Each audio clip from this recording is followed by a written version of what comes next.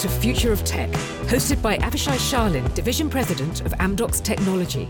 In this podcast, Avishai sits down with technology leaders and some of the most innovative minds in the industry to learn how they are disrupting the present and what kind of impact they foresee for the future. No topic is off limits, so sit back, relax, and maybe take notes, because what you hear on this show might just be a glimpse into the future. Tom Bradicich is a Vice President and Hewlett Packard Fellow and head of the Global Edge and IoT labs at Hewlett Packard Enterprises. In his career, he has been a first mover in the world of laptops, notebooks, mobile phones, servers, and other areas. Today, Tom is focused on positioning HPE as a first mover in the world of edge computing, including introducing an Edge as a Service platform.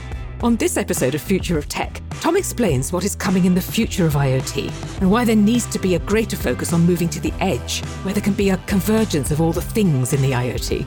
Because as Tom says, when you combine those things into one place and understand the data pent up inside of them, not only can you be more efficient in your business, but you might actually be able to better predict the future.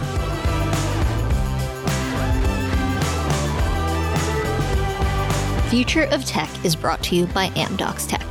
Amdocs Tech is Amdocs' R&D and technology center, paving the way to a better connected future by creating open, innovative, best-in-class products and continuously evolving the way we work, learn, and live. To learn more about Amdocs, visit the Amdocs Technology page on LinkedIn.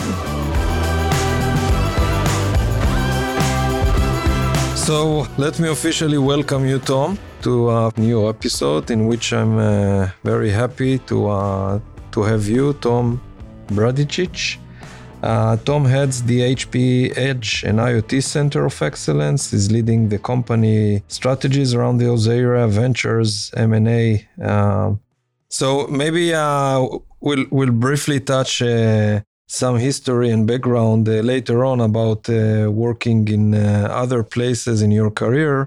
But maybe take us through the journey, how you first were introduced to technology. What were your first steps into our domain?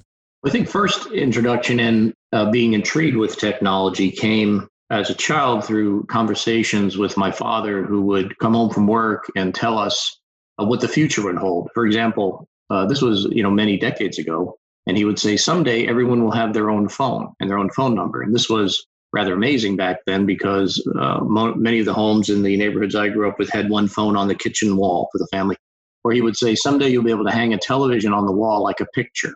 It would be that light. And that kind of intrigued me. And this was all more verbal, and more imaginative, more focused on the imagination.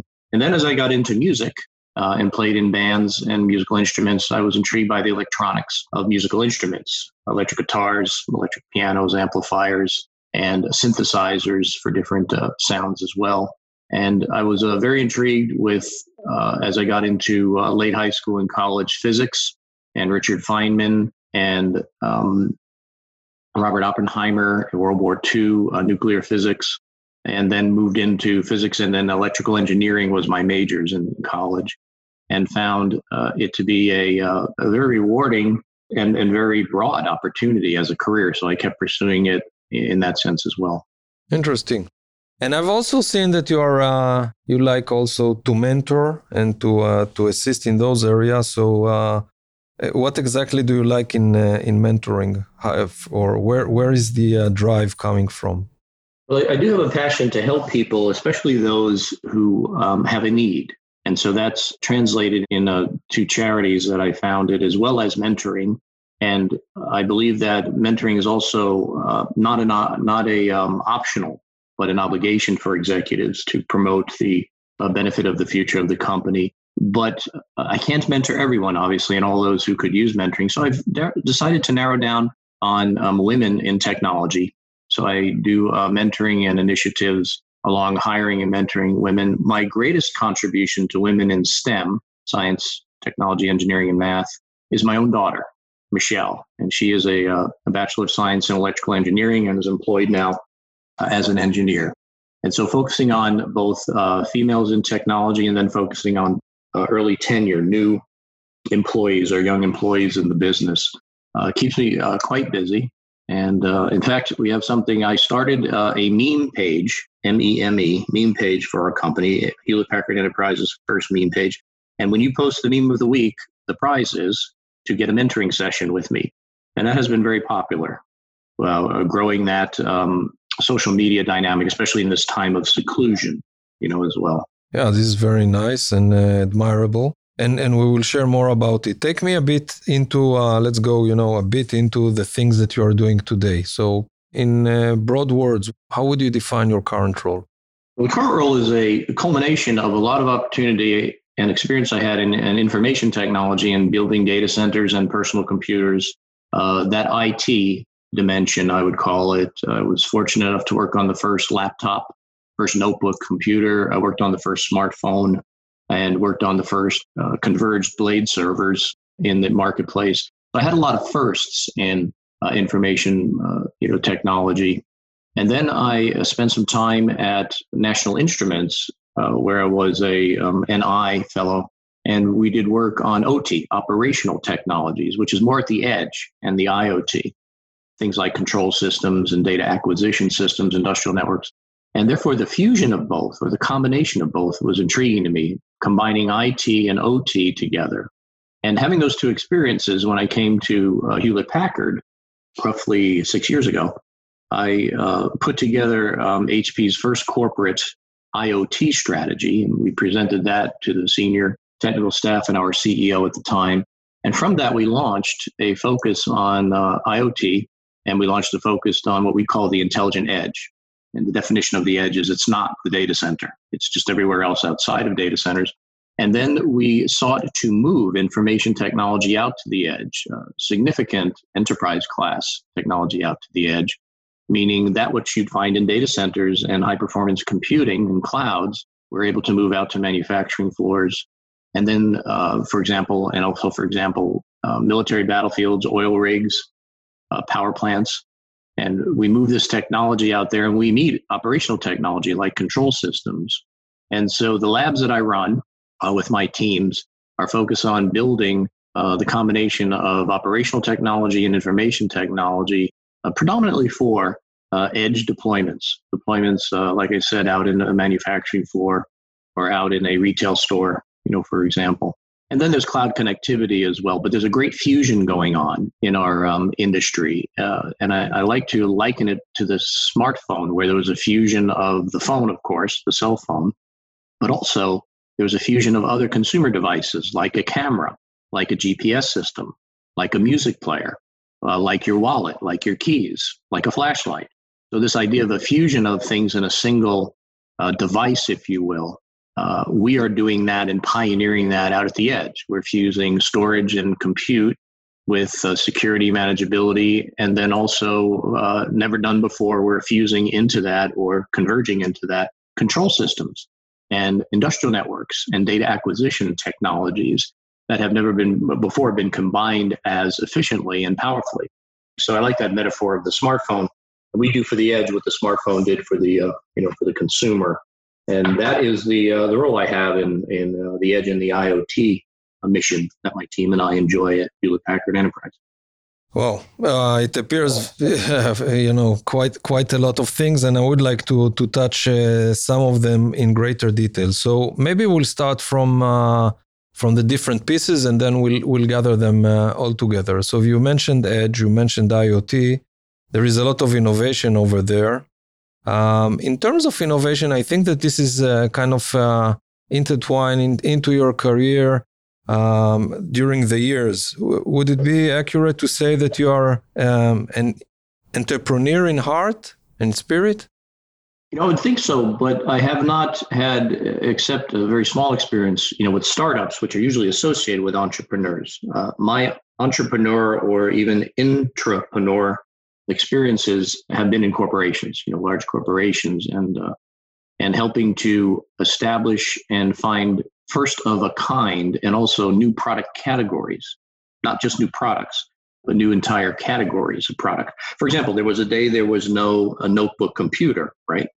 And then the first notebook computer created a category called notebook computers. And every new computer after that would be a new product, but not a new product category. The converged blade server. And then more recently, the converged edge systems are a new product category. that my team and I pioneered.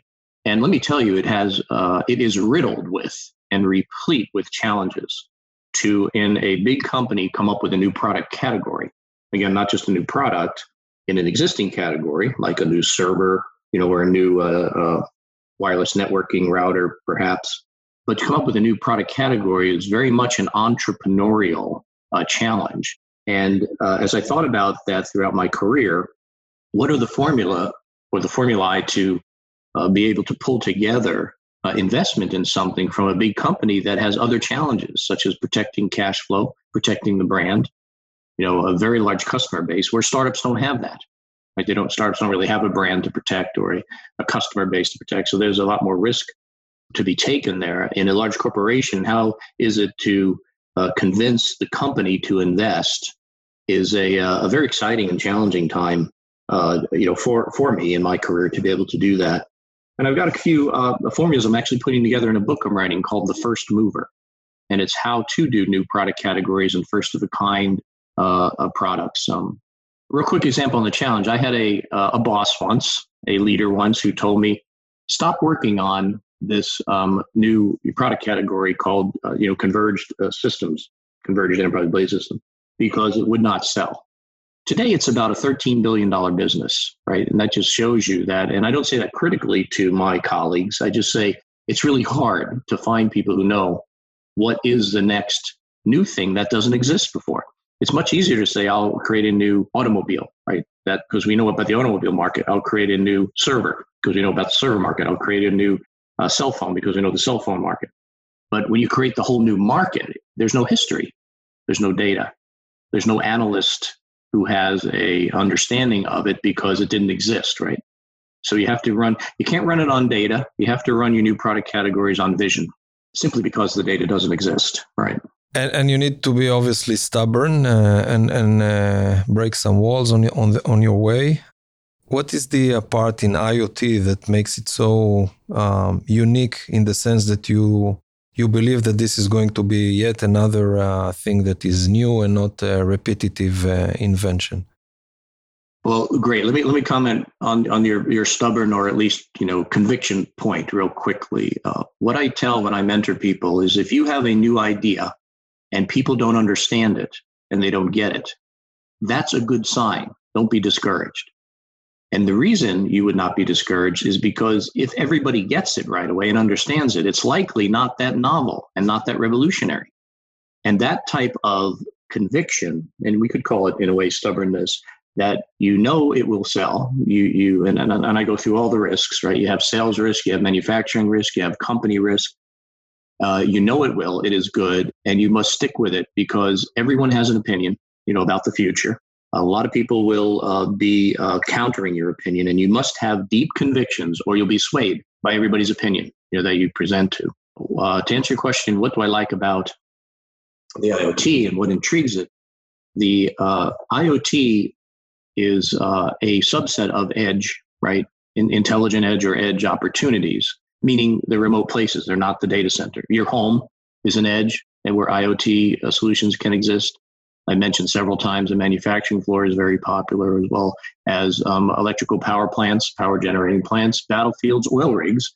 These are all edges. And out at these edges, the data sources at the edge are bigger, older, and faster than all other data combined, all other big data combined.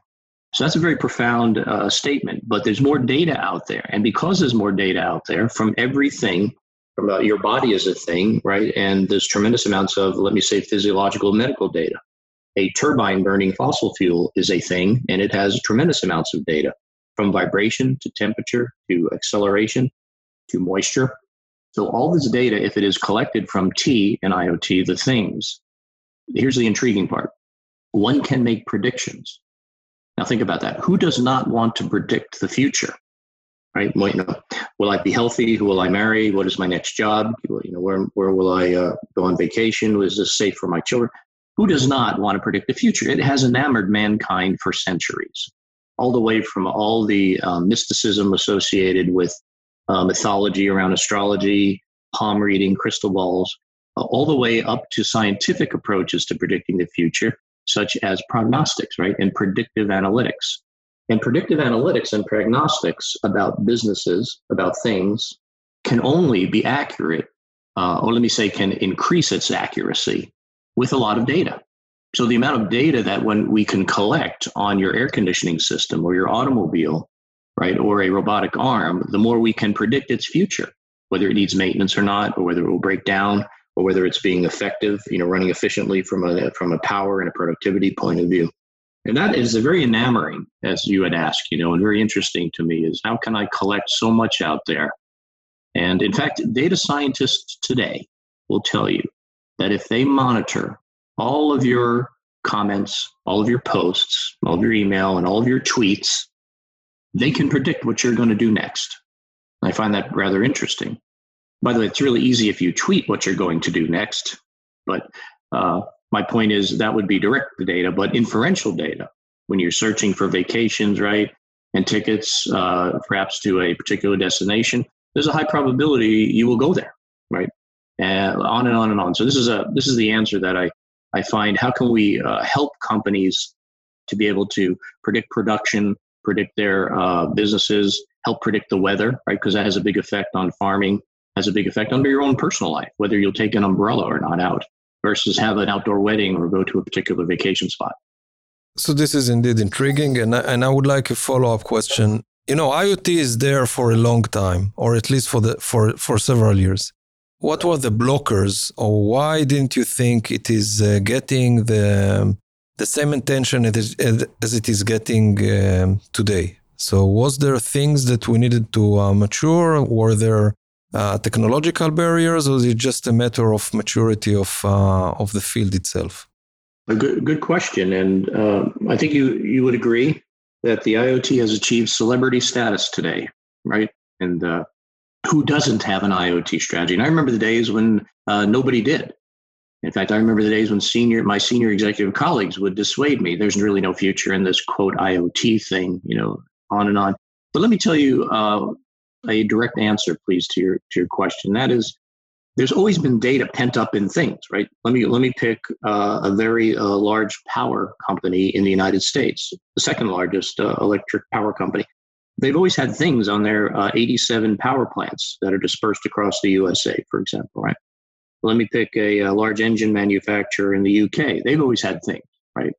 The blades on their jet engines. They've always had the wiring and the actuation.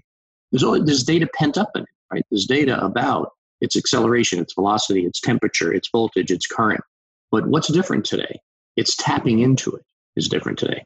We're able to now affordably connect to networks, whether they be wired or wireless, whether they be direct sampling of data on a smart electric grid across a geography, or whether it simply be a dog food bowl that can tweet or send you an email when it's empty. It's very affordable to buy a dog food bowl to do that. Now, we can argue the business benefit of that, of course, but I say as an example, I guess that's good for the dog, right? That's what benefits the dog.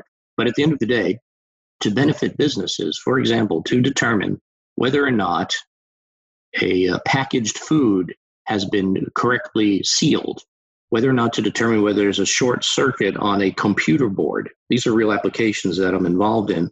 Using, for example, as a video sensor is quite affordable now. And the compute power to handle video, sound, and to handle these, what I call analog data sources, right? They're not digital, they have to be digitized, right? They're the real world. Temperature has to be digitized. A picture has to be digitized. Acceleration, velocity, and time and location are all phenomena that are analog. They have to be digitized so we can process them, send them over networks. Quite affordable to do that. And now the challenge isn't whether we can put in an infrastructure to connect to the things, the T in the IoT. The challenge is, can we use all that data effectively because it is voluminous?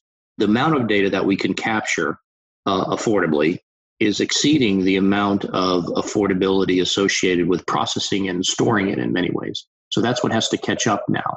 That's why you see a lot of information technology efforts in AI, in machine learning. It is how do we decimate, as we say, the data, and how do we sort out and find the insights from the data, because there's so much of it. But again, it's good it's a lot. Remember my earlier point. The more data, right, that you have, the higher probability your predictions will be. The more you can understand about the thing and the business associated with the thing in the IoT. So at its current stage, where as I'll quote you, saying that IoT is now a celebrity, is there still thing that you believe the audience doesn't get, or the people out there are still missing in terms of the impact of this as a phenomena? Well, it's so hard to generalize because there's a set of people who are enjoying its benefits right now. As you know, every car is a thing. Now every modern automobile is a thing connected to a network, right? So it's an IoT solution. And we can, download to update the firmware in cars. We can send repair and health information as well. So people who are enjoying it don't have to make a decision in many ways. Like, do I want to employ an IoT in my life? Well, it's happening right now with smart meters that have your electric current and your electricity usage, right? As well, all the way to the future devices like your refrigerator being connected to your Wi-Fi. That's an Internet of Things, application. And when you're out of milk, it can order it automatically. You talking to the retail stores, the cloud retail stores like Amazon or Google, and ask for things to be ordered, etc. That's all happening. So there's a domain. There's no one answer to your question. There's a domain of people that can't get enough of it. This is great. That's a little bit in the consumer side, and I like to bifurcate grossly. There's the consumer and then the commercial.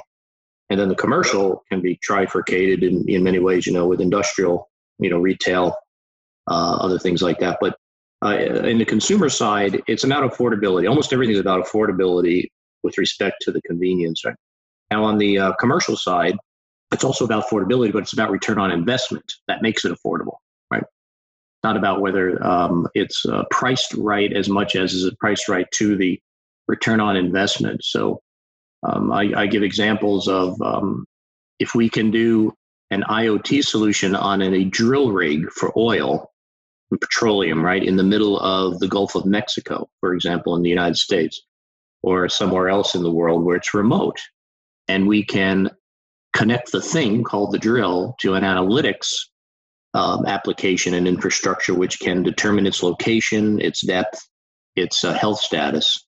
That can result in taking less time to get the oil, right? That's the idea is let's not be drilling in places where there's no oil. And when we do drill, let's drill optimally, right? So we get the most oil out of the, the raw materials out of the earth, as well. So getting an ROI on that is fairly airtight. Here's another story. I went into a large auto manufacturing plant, and I met with one of the heads of manufacturing. I did not meet with the IT people, right, the data center people. So I went and I met with the OT, the operational technology people, and I mentioned that earlier. And I said to him, what is your number one business need? And he said, can you help me put out one more car a day? Just one more car a day. I have orders backed up, and I can't enjoy the CFO of the company couldn't enjoy the revenue attribution unless he delivers a car. So it doesn't matter even if there's down payments on cars or whatever. If you don't get it out, you can't recognize the revenue. So one a day. So I asked him, how many days a week in hours do you run the plant? And he said 24/7, right? Runs all day, 365 days a year. So I did the math very simply because I majored in math in college, and I multiplied 1 times 365. And I didn't even need a calculator, and I got 365 more cars a year. Then I multiplied the 300. I got the same. Yeah, you get in your head. I noticed you didn't use a calculator. That's amazing. But then I had to use a calculator to multiply the selling price by 365, by the way. And it got into the several millions of dollars of revenue, right, to the top line. And then, of course, they would do that. Now, just by implementing an IoT solution and getting one car more a day, many millions of dollars of revenue come in. We didn't stop there, though. We'll get 2, right? We'll get 2 cars a day. Then we'll get better and get 5. But just to start with 1 is rather amazing. The business case is airtight. So when I deal with a customer like that, it's amazing, absolutely amazing, that end users are telling me why they need it, right? Usually in the world that I've grown up in the world of information technology, you're constantly selling why your product is better, right? Well, if you buy mine, it's better than the competition because we can do A, B, and C, or we have better, service, global reach, better price, whatever the deal is. But in many of these industrial applications, they're coming saying, if you do this, this is my return on investment. And it's an amazing flip of the sale and value proposition discussion, right? And so I've given you the positive side and why it's taking off today. One of the inhibitors, though, and I say this at the highest philosophical level, the greatest inhibitor and the greatest risk to IoT is not implementing IoT. That's the greatest risk. And when you don't implement it, you don't enjoy the aforementioned benefits. Look what I just described in a couple of cases here, right? As well. So we have to get over those risks because there are going to be risks, as well. And one of the risks is security, because the more access points you have to your network through things, the T in the IoT, right? It used to be just people on terminals, then it was people with smartphones, and it was people with tablets, and now it's refrigerators, and now it is a robotic arm, and now it is a particular motor in a windmill and a wind farm. All these things now are attached to the network, and they rightly so present a vulnerability, and we have to handle that. And we're doing it in a couple of ways, a couple of major ways. One is with the innovation we have with network security in general, and we do that through organic as well as acquisition. But another way is what I call security inheritance, and these control systems that are connected now to the internet, or really not really the internet per se, but are connected to a network, right? A network in a corporation. We're imputing proven enterprise IT security onto them, meaning we're not inventing new security. So now we have customers with control systems and data capture systems that have never had security are enjoying the same security that has been battle-hardened and proven in our compute servers and also our storage. And the way we did that is simply the way your smartphone is secure. And when the GPS came into the smartphone, it enjoyed that same manageability and security. Now, I'm not claiming it's good or bad. I'm just saying you see the idea of inheritance. So when the smartphone industry put more and more things inside the smartphone, like your wallet eventually, right? That wasn't there at the beginning. Neither was GPS. The more it goes in, the more it enjoys the manageability and the security of the entity that it is incorporated. So we have security and manageability in our servers and storage.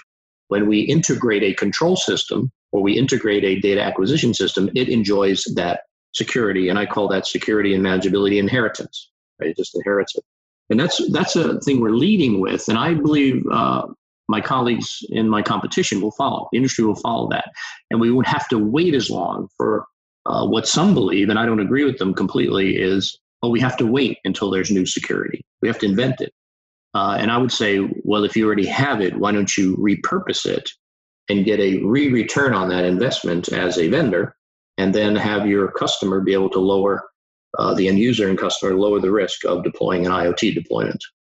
Interesting. So far we discussed some IoT angles. How do you tie in the edge into it? Okay, the edge is a place. Let me define it. The edge is a place. The edge is a place that's not the data center. So a data center is a big building with compute storage, right, as well. Now, there's a little bit of morphing going on in that particular definition, but for, just for clarity and to expedite the conversation, you walk out of a data center, you're at the edge. You're in a town or a street. That's an edge. Your home is a place. It's an edge. A battlefield is an edge. It's a place. Every place is an edge, right? And therefore, in that place, you can have things. So if I'm on a manufacturing floor, I'll have conveyor belts, robotic arms. I'll even have the product is a thing. I'll have people there, workers, there are things. So at the place called the edge, there are things. And those things can be connected to a network, and hence the IoT. So to answer your question more directly, there are edges that are not IoT. And some of this isn't quite as crisp in its definition. But in general, I would say the communications edge and the content delivery edge is really not IoT, in the sense that there's really not a lot of things there, right? There's not a lot of things there. Contrary-wise, when you are connected with your smartphones and your lights and your air conditioning system are all connected, that edge in a building, a campus, or your home is indeed an IoT edge. So there are a couple of types of edges, right? There are, enterprise edges for communications, sending ISP and internet information, movies, right? communication channels, et cetera. There are IoT edges, and the T are things that can be your home or on a campus or in a building or on a manufacturing floor, a battlefield, an oil rig as well. And then there's some OT, I call edges, that have operational technologies that are now connected to some of the more private networks inside of a legacy manufacturing site. I think of SCADA systems, Profibus, CAN bus, things like that can further be connected to the cloud and the corporate's data center through perhaps conventional Ethernet technology, and also through a traditional and modern Wi-Fi technology, IPv6 type technologies. So let's speak about, earlier you used the phrase converged edge, and you also mentioned the converged OT with IT. So let's speak about those for a second. Yeah, great. I think the smartphone, almost everyone listening to this, I think, would have a smartphone, or maybe two. I think the smartphone metaphor works to explain what you just asked here. And let me say that there was a day where I'm going to talk about Steve Jobs, God rest his soul, but Steve Jobs, the founder of Apple and a pioneer in smartphones, right, the iPhone. He went out and he looked at the consumer, meaning you and me, and himself, and he said, wow, I see that these consumers, these people, are walking around with a couple of devices. They might have, back in the day, a little text device. They might have, of course, a cell phone. They have a music player. It might have been a CD, music player back then, or even advancing to a digital. Maybe they had a portable GPS. Maybe they had, of course, they carried around a wallet, usually made of leather or plastic. If they had a lot of keys, they'd have a keychain, and they could carry around a camera, because most people were not necessarily carrying on cameras all the time unless they were interested in photography. But he looked at all these devices. And he said, hypothetically, I've never met him, but I'm sure he said, what if I put them all in one device? And there are 7 benefits to putting everything in one device. And we may not have time here on the podcast to go through them, but there are 7 reasons why you and me and everyone listening to this owns a smartphone and doesn't own 7 or 8 different devices that they carry on their body, which they could. That's what's amazing about it. They could. Maybe mention 1 or 2, so we will get the notion. Okay. One thing to buy. 10 years ago, if you wanted all those features, some of them wouldn't exist, but you'd have to go to one store, get the phone, another store, get the music player, another store, get a camera. We had the concept of supermarkets, but the one to buy. And that's really important as I use this metaphor, and I'm going to impute it on the IoT and convergence of OT and IT, right? But in just a moment, just follow that metaphor. Why you like that? Let me give you a second one, less energy, right? So there's 2. Let me give you a third one. All right, then we'll stop. We'll go through all 7. The third one is easier to carry, right? It's convenient, right? But those are 3. They're separate, right? They can be related in a way, but there's 7 of those, those benefits. Okay, now let's think about that. Wow, the convergence of consumer devices, led by the Apple team and the Android industry, et cetera, has done amazing things, right? Now let's do this. I personally walk out onto a manufacturing floor and I see many things, just like perhaps the late Steve Jobs saw many things hanging on a consumer's body, right? All these devices. And I see control systems, and I see industrial networks, data acquisition systems. I also see some compute and some storage. They're all separate boxes. They're separate systems. And therefore, that was the idea. Let's put them all and converge them. That's just another word, a synonym for integrate. Let's put them all in the same box. And if I put them all in the same box, how many benefits will that afford the customer? 7, remember, of which we went over 3, right? So now I've taken the 7 benefits of why you have a single device, smartphone, and you don't carry around a separate camera. If you're over 40, you still carry around a separate wallet. But if you're under 40, you might not even have a wallet, right? So of these 7 benefits are imputed in the converged OT-IT space. And it's very simple, and it isn't really original. It's just somebody had to be a first mover. And it was us. It was my team. We were the first mover. We looked at it and said, let's put them all in the same box and physically converge and integrate 6 or 7 types of devices. And when you do that, you get the 7 benefits of convergence, the same type of 7. One thing to buy, That's really big in the commercial marketplaces, right? My customers like to buy a single thing from one shop. One thing to install and deploy and maintain, right? Lower energy, because there's not a lot of energy at the edge in IoT solutions. Lower space requirements, right? Because there's not a lot of space sometimes under conveyor belts, inside military vehicles, in windmills and wind farms, on tractors in the crop field. There's not a lot of space and power, and energy. So these 7 benefits of convergence, I derived and I observed from the smartphone market, and we simply lifted them, imputed them, and employed them in the convergence of OT and IT.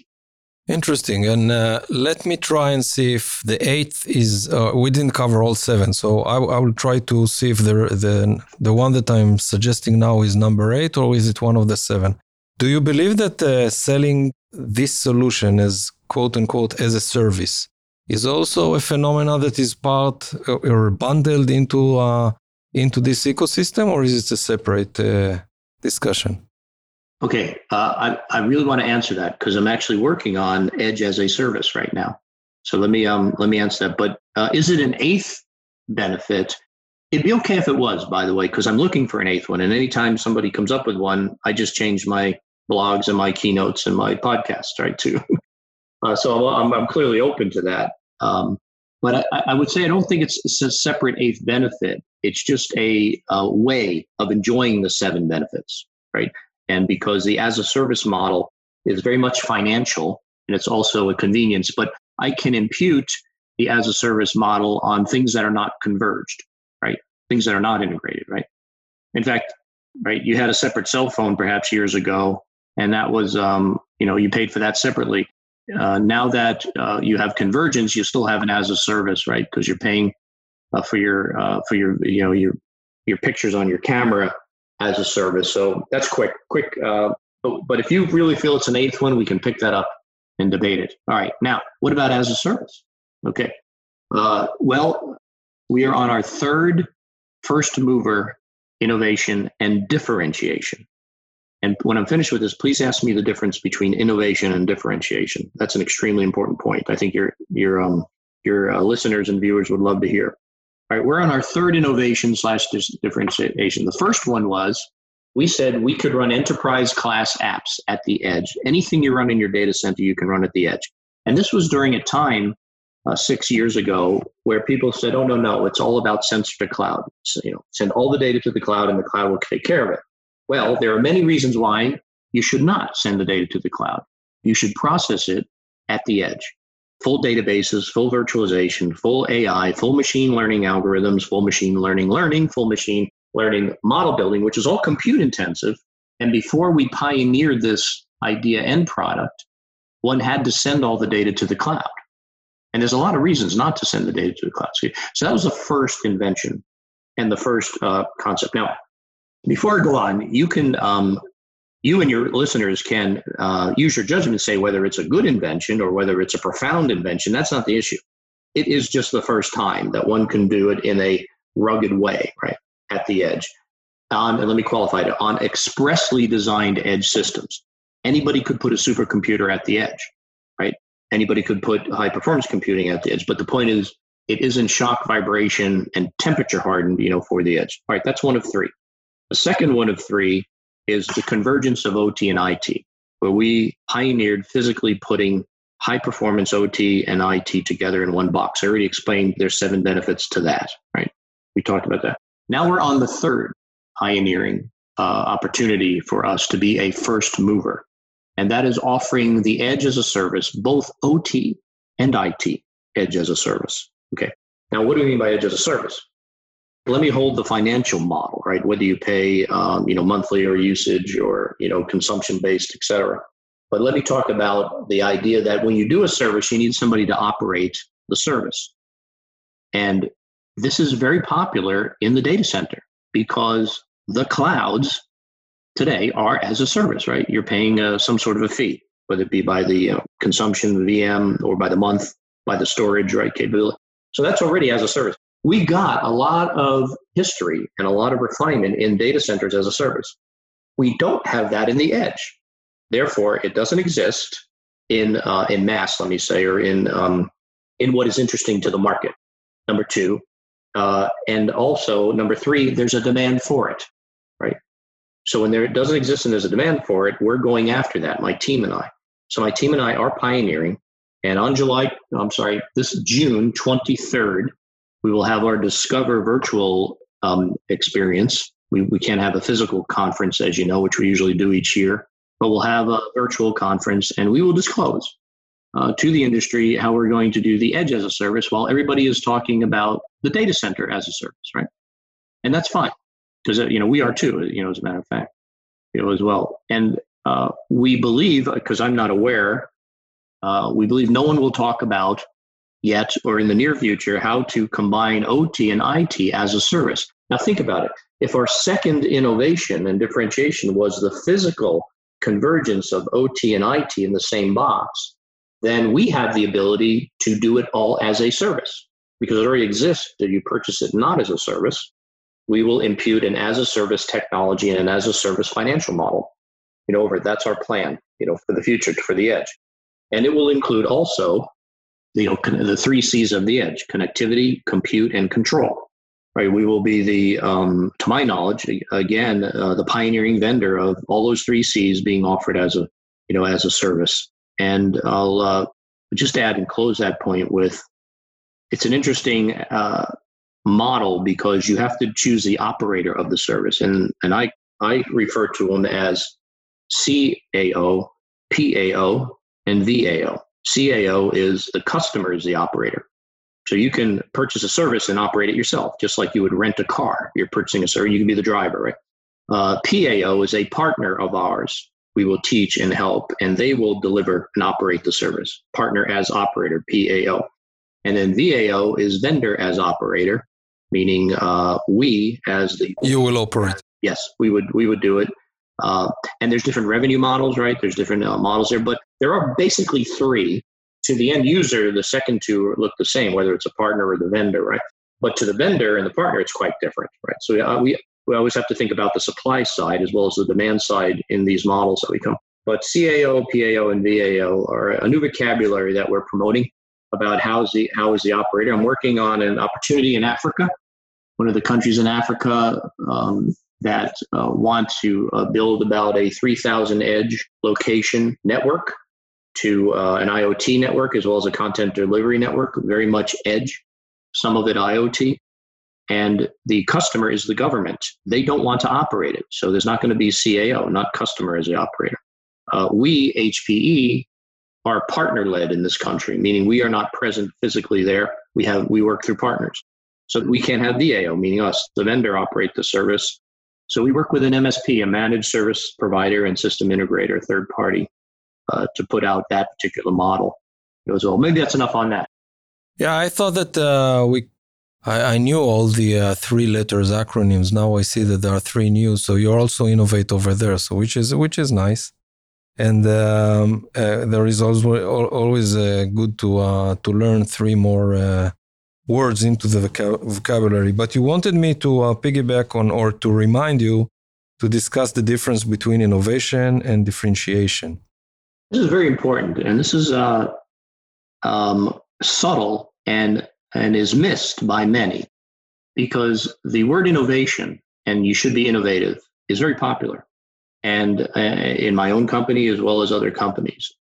But here's the thing: you and I could have the same innovative automobile, and we have a beautiful new 2020 automobile. And no one argues whether it's innovative, right? Because it might have some new, in fact, IoT technology. It might have some new acceleration technology, new braking technology, new way of infotainment. And you and I buy the same model, the same year, the same color. It's possible, right? With the same features. And then we meet each other. We say, well, I want you to see my new innovative car. And then you say, I want you to see mine. And it's identical. So what's the problem? It's innovative, but it's not differentiated. Now let's impute this metaphor on the business. I create a product that's innovative. No one has had it before in the history of mankind, and we brag about how it's innovative. And my competitor does what? The exact same product. Are we both bragging it's innovative? Yes. Are they both innovative? Yes. What's the problem? Now, this is a business problem, right? Not a personal pride problem. The business problem is, since they're identical and they're innovative, how do you compete to sell it? And unfortunately, you'll be degraded eventually competing on price, right? If you have no other differentiation. Now, you can compete on delivery, financing, relationship, quality, but let's say they're all identical. They're all innovative in all the only thing you can change then is price, right? When you compete on price, you know what happens? The profitability of your company usually, right? It is highly challenged, right? So now, what I do when I do my mentoring, when I talk to my team, when I encourage my colleagues is don't focus on innovation. It's seductive. You will be seduced into thinking you have something unique when you don't. Just because it's innovative doesn't mean it's unique. Just because it's innovative doesn't mean it's differentiated. But contrariwise, if it's differentiated, by definition, it's innovative. All differentiation is innovative because it's the first new thing, right? So as the definition of innovation is new and novel, sure, you can do a lot of new and novel things, but it doesn't mean it's unique. It doesn't mean it's different, right, as well.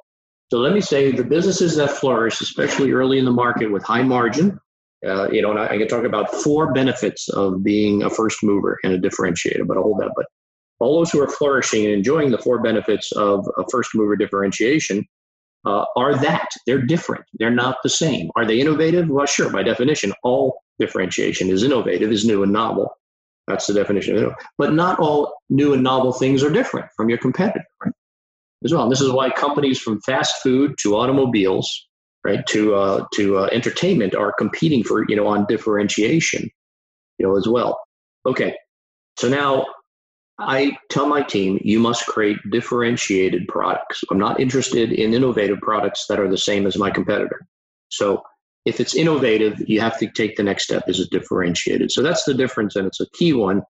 And it is absolutely, I would call it a law in the business world. Because if you're not different, you'll compete on price. If you compete on price, you will be very challenged to be profitable, grow, or even exist as a business. Yeah, I must say that this is a crucial law and one that we should always remember. I would like to end up with another question, which is more general one. We have many CIOs and CTOs listening to us, and I was wondering, do you have if they are sitting and this podcast is all about the future of tech, what should be the one tip or the one important message that they should think about and maybe, take with them looking into the future of the industry and the future of the technology as time goes by? Well, if you're a CIO or the executive in the IT space, be it on the demand side or the supply side, you have to watch out because the data center's definition is changing. We already talked about what the edge is. You have to pay attention to the edge because more and more compute will be done at the edge. More and more of the things you even manage and sell will no longer be in nice, air-conditioned, safe, secure buildings. Because we're now talking about edge clouds and distributed clouds, right? Not centralized clouds. We already talked about the IoT and things like that, but independent of whether there are things at the edge, the distribution of computing and the intelligence at the edge is something you don't want to miss. And the ROI that I'm seeing with our end users and customers is absolutely, airtight. So that would be my best advice is, quote, go to the edge, assess it, by the way, to see if it's something good for you. It might not be what your business model is, but you got to be careful, that it's out there. Great. Tom, it was a pleasure hosting you. It was, for me, a very interesting discussion. I hope you enjoyed it as well. And I hope seeing you face-to-face in the near future once this, Corona is out. Well, I sure hope we can. I hope it's over even if we don't see each other, but it would be great to see each other. And I'm optimistic it will. We're investing as if it will, and I hope many are as well. And then we can get back to solving people's problems and helping people improve the way they work and the way they live. That's really our goal here at Hewlett Packard Enterprise. Thank you for this opportunity. I enjoyed my discussion with you, and I hope indeed we will meet again. Thank you, Tom. Take care.